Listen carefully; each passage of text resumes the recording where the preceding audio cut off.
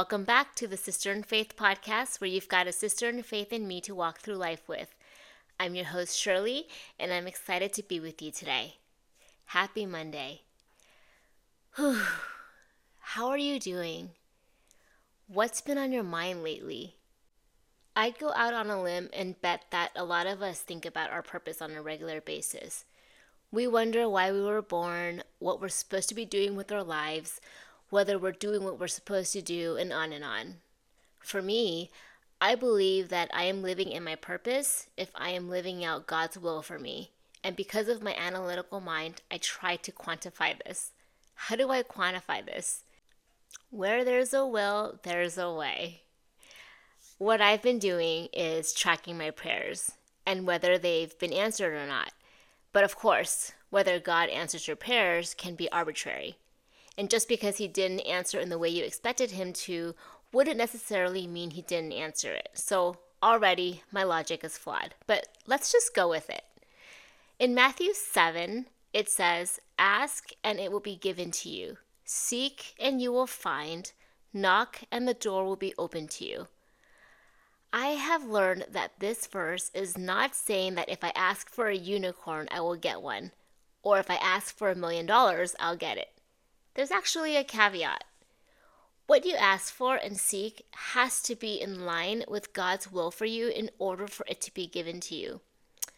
Yep, that's the catch. And that goes for what you're asking for and when you're asking for it. So, back to my prayer list.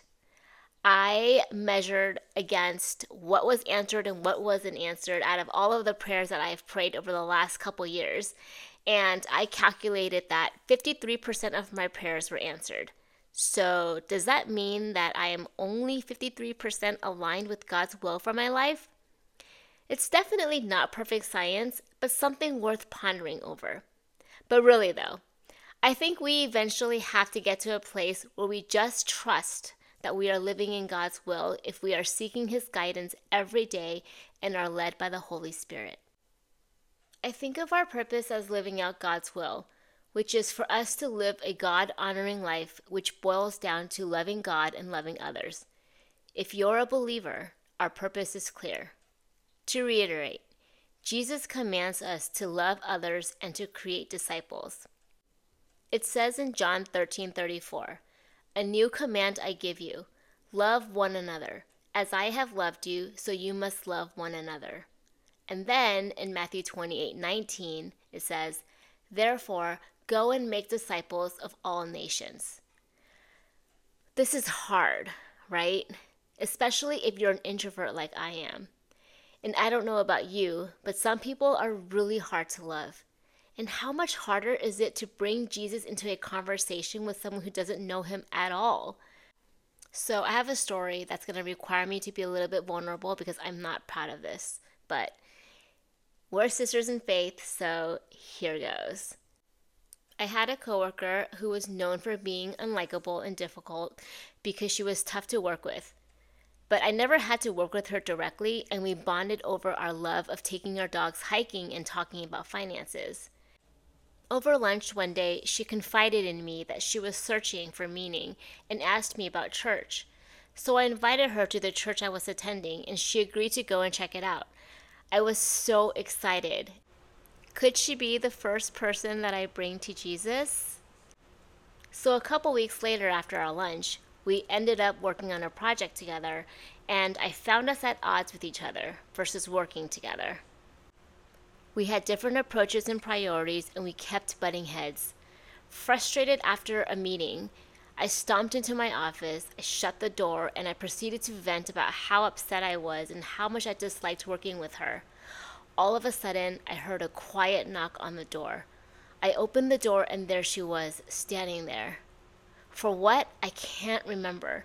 But what I do remember is that she heard every word I said. I felt terrible. I definitely did not behave in a loving way. I felt so terrible that I ended up calling her a couple days later to apologize. I remember asking her how she was feeling, and she said, "I feel disappointed." Disappointed? In what way? I asked. She said, "I'm disappointed because you're supposed to be Christian." And that's when I knew I lost her. She no longer saw me as someone whom she could confide in. That was when I was still a fairly new believer, so I had no response for her except for, "I'm sorry." Those two words, "I'm disappointed," haunted me for a long time. Today, I would have handled those two words differently. I would have explained to her that just because I was Christian didn't mean that I was immune to anger or making mistakes. Just because I believed in a perfect man named Jesus didn't mean that I myself was perfect. I sure strive to become more like Jesus every day, but I will always fall short because I'm human.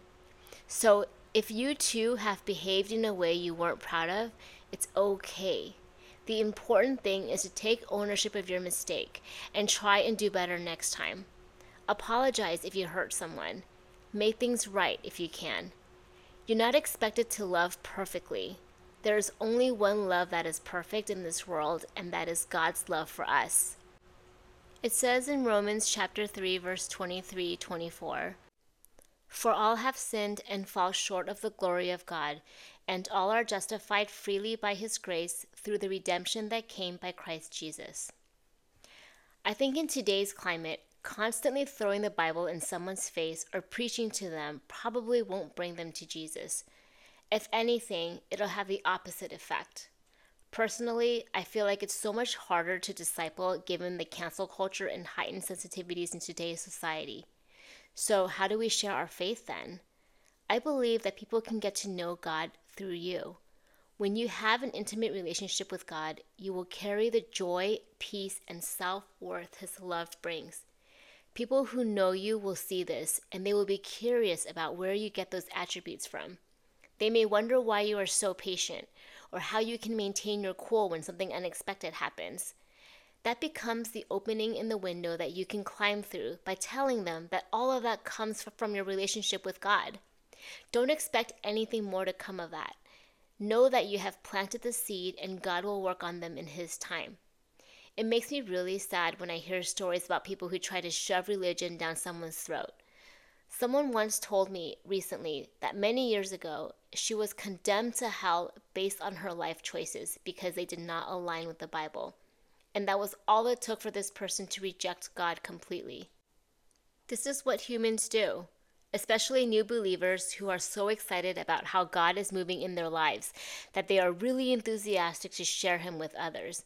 They want to speed up the process, telling others what they should or should not be doing, but this never works. Jesus said, "No one can come to me unless the Father who sent me draw him." That's in John 6. So it is God who draws people to himself. So what can we do after we plant the seed? We can pray for the Lord to draw them to him.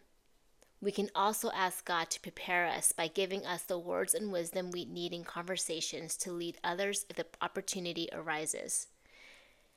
And I'll close with this. Remember that we are all on a learning journey, and because we are human, we won't always get it right. Let's not commit to being perfect, but to doing the best we can. Remember to give yourself grace and pay attention to your inner dialogue. If you would not say something to your closest friend, don't say it to yourself. I pray that others will see your light this week, and you'll be invited into conversations with others that will draw you all closer to Jesus. If you like this episode, please subscribe and tell your friends about it and leave a rating on Apple or on Spotify. It would really help me out. You can find me on Instagram or TikTok at sisterandfaith.pod. Have an amazing week and God bless.